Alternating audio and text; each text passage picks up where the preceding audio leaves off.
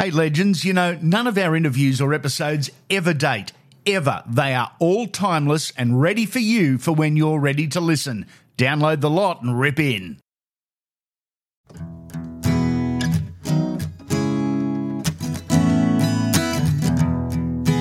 Welcome back to Andy Raymond Unfiltered, the Michael Cleary story. Previously, the tour of South Africa that stunned him, rugby league and rugby union moments that remain almost 60 years on. The story continues. Did you go to wrestling or did wrestling come to you? I used to, when I lived at Darling Point, Don Lane was living at Darling Point. Yep. He's a good mate of mine, Don. They said we were on together a couple of times. I said, no, we weren't. We may have danced together, but we weren't on together. So we used to go to the stadium on a Friday night. Yeah.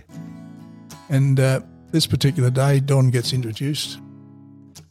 Crowd screams, and I get introduced. They're all South supporters. They scream and yell and everything. So at half time, we're going out, and the fellow called Jim Barnett, who was the promoter, Yes. he said, my boy. My boy. My boy, I didn't think you were so popular. He said, you come up to my penthouse, will you, and we'll have a discussion. I said, I'm not going to your penthouse. You'll finish up on a Dartmouth or something. Yes. And Don said, you can't say that. You can't say that. I said, I just said it. So in any case, he wanted me to come a referee, and I said, no. He said, well, you've been an announcer, ring announcer. I said, yeah, well, I'll do that. He said, what do I do? He said, well, everything's a lock. Arm lock, leg lock, head lock, wrist lock. Yep. Everything's a lock.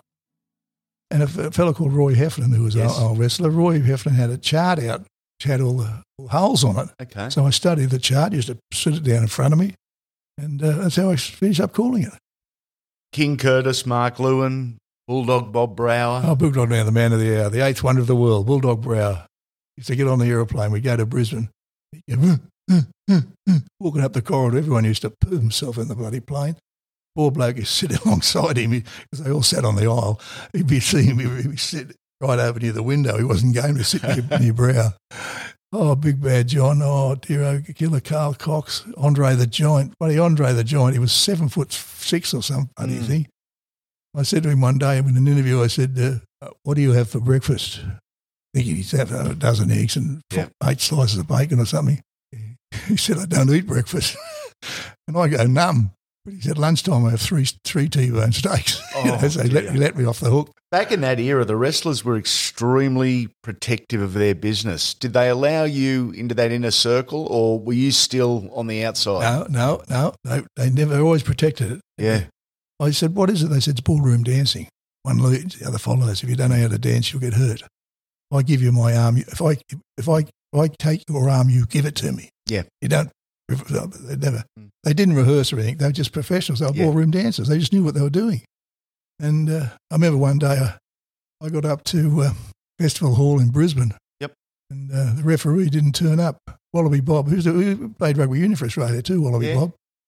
He didn't turn up, so they said, you'll have to referee. I said, oh, okay.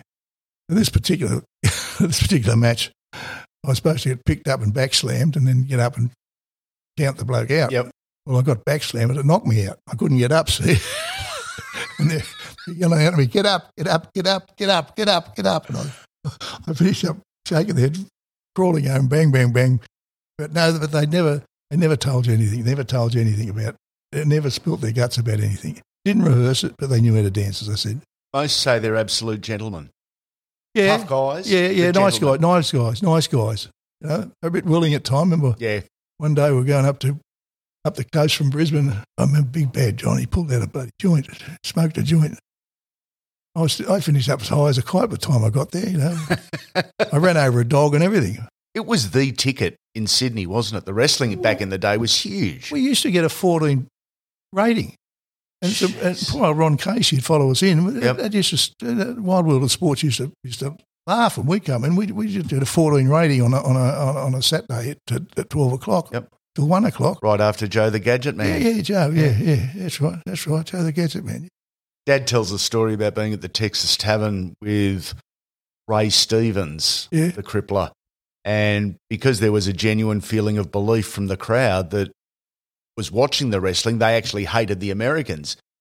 And he was attacked with a knife in the middle of the Texas Tavern after the matches by someone that legitimately thought he'd, Haven't. They'd all drink down there. They used to get, I think they used to get something like 5,000 a week.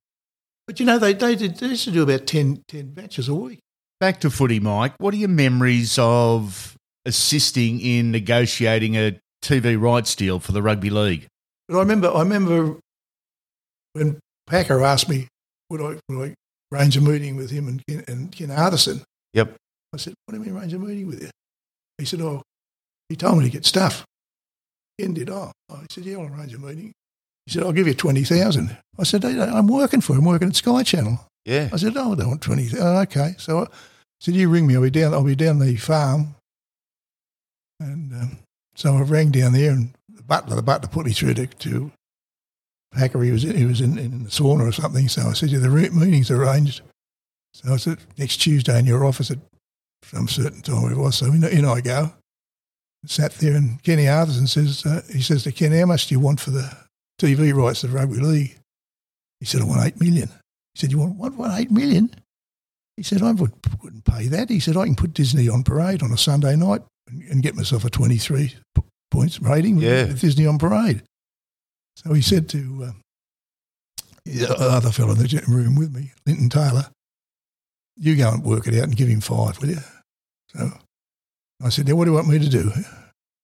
He said, now listen, son, you've done what you had to do. As soon as he says the word son, it's the end of the conversation. Okay. Get out. Yep. So I said, right, I'm out.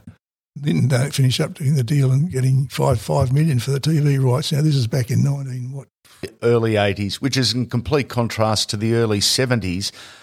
I'm going to say 72, perhaps, that the grand final was the only game televised that year because crowds had dwindled down, and the New South Wales Rugby League at the time said, no television, we want the crowds back at the games. Was that 72, you reckon? Well, I left South in 71 and went to East. Yep. Yeah, I think probably about that time. Yeah.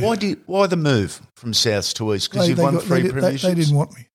Is that what it was? It was all over the Johnny Sattler's jaw broken. Yep. We're talking the famous grand final 1970, right? And what happened then is Sats he said, never let your opponents know they've hurt you. Yep. And to his credit, he was out in the wing, out with me. And I said, what are you doing? He said, hold me up. So I grabbed his trousers, hold him up. I said, what's wrong? He said, I've broke my jaw. I said, oh, Christ, you better hold me up. I'm going to faint. So I held him up. And he went in. To their credit, they tried to keep the ball away from him. He kept taking the ball up and up and up. And after the game, he made a speech, a victory speech and all that sort of thing.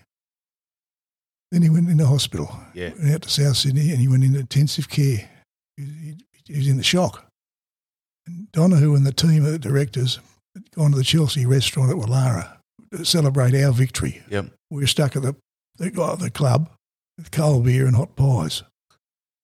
And when they came back, I got into them. I said, you're on a team of low mongrels. Yeah. I said, fair dinkum. Sattler's in hospital in intensive care. No one's in there to see him. You're at the Chelsea restaurant with your wives celebrating our victory. Mm. You're low mongrels. So did John O'Neill. He told us to go into them too. Yeah. So I went in there and it's the 70, my contract had expired. I'd negotiated a contract where I was on 3,000 signing on. Everyone else was on 4. Bernie Purcell brought in a system where if you played for New South Wales, you got 2,000. Yep.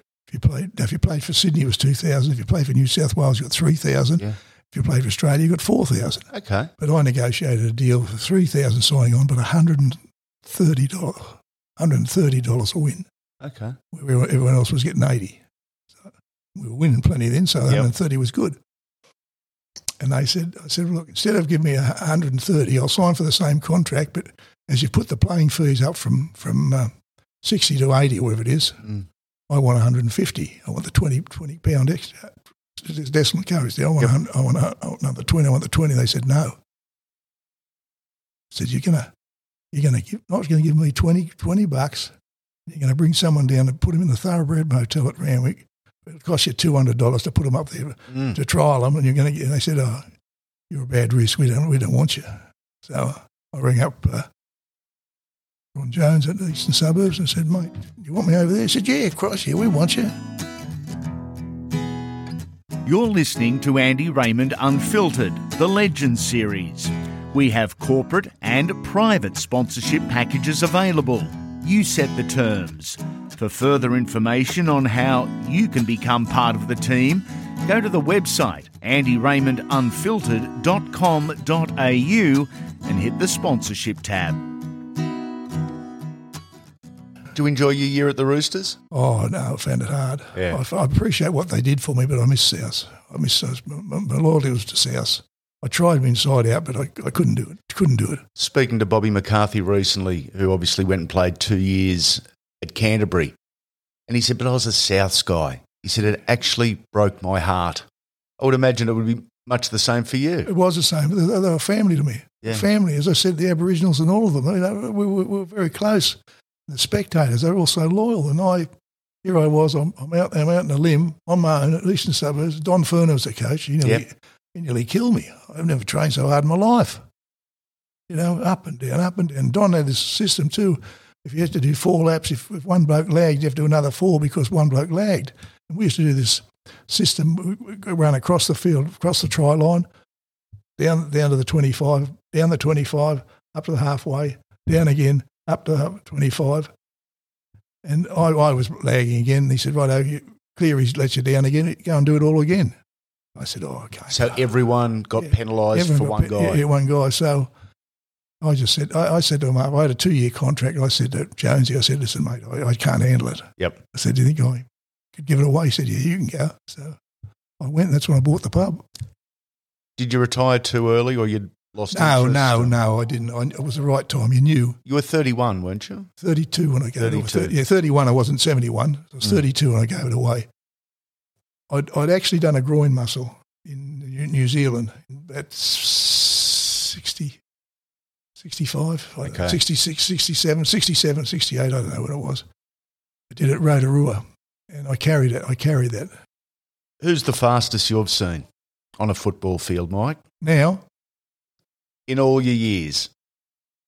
we were, what I say, we, it was me, Dudley Towers. Yep. There's Moya, plenty of fast wingers then, but they weren't as fast as me because I used to mix both. I used to go to athletic training and rugby training. But I tell you, the bloke from Melbourne, he's pretty quick now. Josh Adokar. Yeah, Josh Adokar. Yeah, good on memories, aren't I? Yeah, Josh, I've been watching him closely the last month actually before the season ended, and his defence is good and his speed is great. And he's got one more year at Melbourne and then come back to Canterbury or something. Yeah, coming up to the Bulldogs. Yeah. Who do you like watching? Are there teams or are there players that you like watching in the modern game? No, I just love the game. I reckon it's a great game to watch. It is a good product, isn't it? Yeah, good product. It's fast. You're awarded the Officer of the Order of Australia in 1992. In 2000, you were awarded the Australian Sports Medal and inducted into the Sport Australia Hall of Fame. Wonderful recognition, Mike. What do they mean to you? They were all a surprise, actually. I didn't. The Hall of Fame one was nice. The first one was Lindy, the Lindy Awards. It's amazing how gates have opened. Yep. Rugby union gate open, athletics the gate open, rugby league gate open. But they must have had some sort of ability to keep the gate open, to get in there.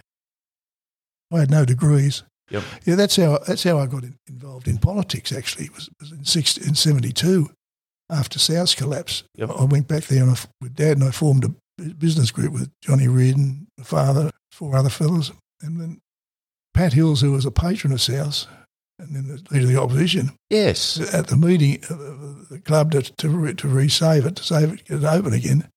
Pat said to me, have you ever thought of going into politics? I said, oh, no, that's not for me. It was Don Lane again, my old friend Don. He was at the meeting, and he turned around to me and said, Michael, you're 31 years of age, but no degrees, but no education, but no business attributes or anything like that. You've just worked hard all your life. He said, you want to reconsider that? So I said to Pat, it's a funny story too. I said, okay, Pat, I'll do it. What do I do? He said, well, you sign here first of all. You're living at Liguria Street. Yep. A mate of mine, so you had to have a residential qualification, so I was supposed to rent a room there. Yeah. and you're going to run for the seat of Coogee. I said, oh, okay. So I get on the phone, I ring my brother Dennis. I say, Den. He said, yes, Mike, what's up? I said, I'm going into politics. He said, well, it's about time you did something like that. He said, you lazy thing, about time you did something. I'm going to run for the Labor Party. He said, oh, good, okay. He said, what seat? I said, I'm going for the seat of Coogee. He went, oh, shit, oh, whoa. I said, what do you mean, oh, shit? He said, I got pre-selection tomorrow for the seat of Coogee for the Liberal Party. And Dennis was he was a foundation member of the Liberal Party. He was he was a very astute businessman, Dennis. And I rang Pat. I said, I can't run. He said, what do you mean you can't run? It's done. You've got to go. You've got to run. I said, no, my brother's going for pre-selection for the Libs, for the seat of Coogee. He said, oh, you can beat him. I said, how can I beat him? He's heavyweight boxing champion of New South Wales. I said, he's captain of the surf club. I said, he's playing for Randwick. I said, we'll finish up on Belmore Road, belting the hell out of each other because we used to fight like cat and dog. The Libs never picked him. They picked a fellow called Ross Freeman. 3 weeks later, he won the thing. And then I had to go and do a few things. And we had to go door knocking with Jack Ferguson around Coogee. And this is on a Saturday. So we start at the block of flats in Avoca Street and being, oh, Michael, we're just watching you on TV. The wrestling's on. Oh, come on in. And Jack said, oh, bugger this. Let's go back to the pub. We'll go back to the pub and have a drink. and so we do. And I finished up. I won that by 35 votes. Yeah, won the by-election. Then it went up to 6,500. So we had no trouble. You'd become the New South Wales Minister for Sport and Recreation and Tourism with the Rand government, 81 to 1988.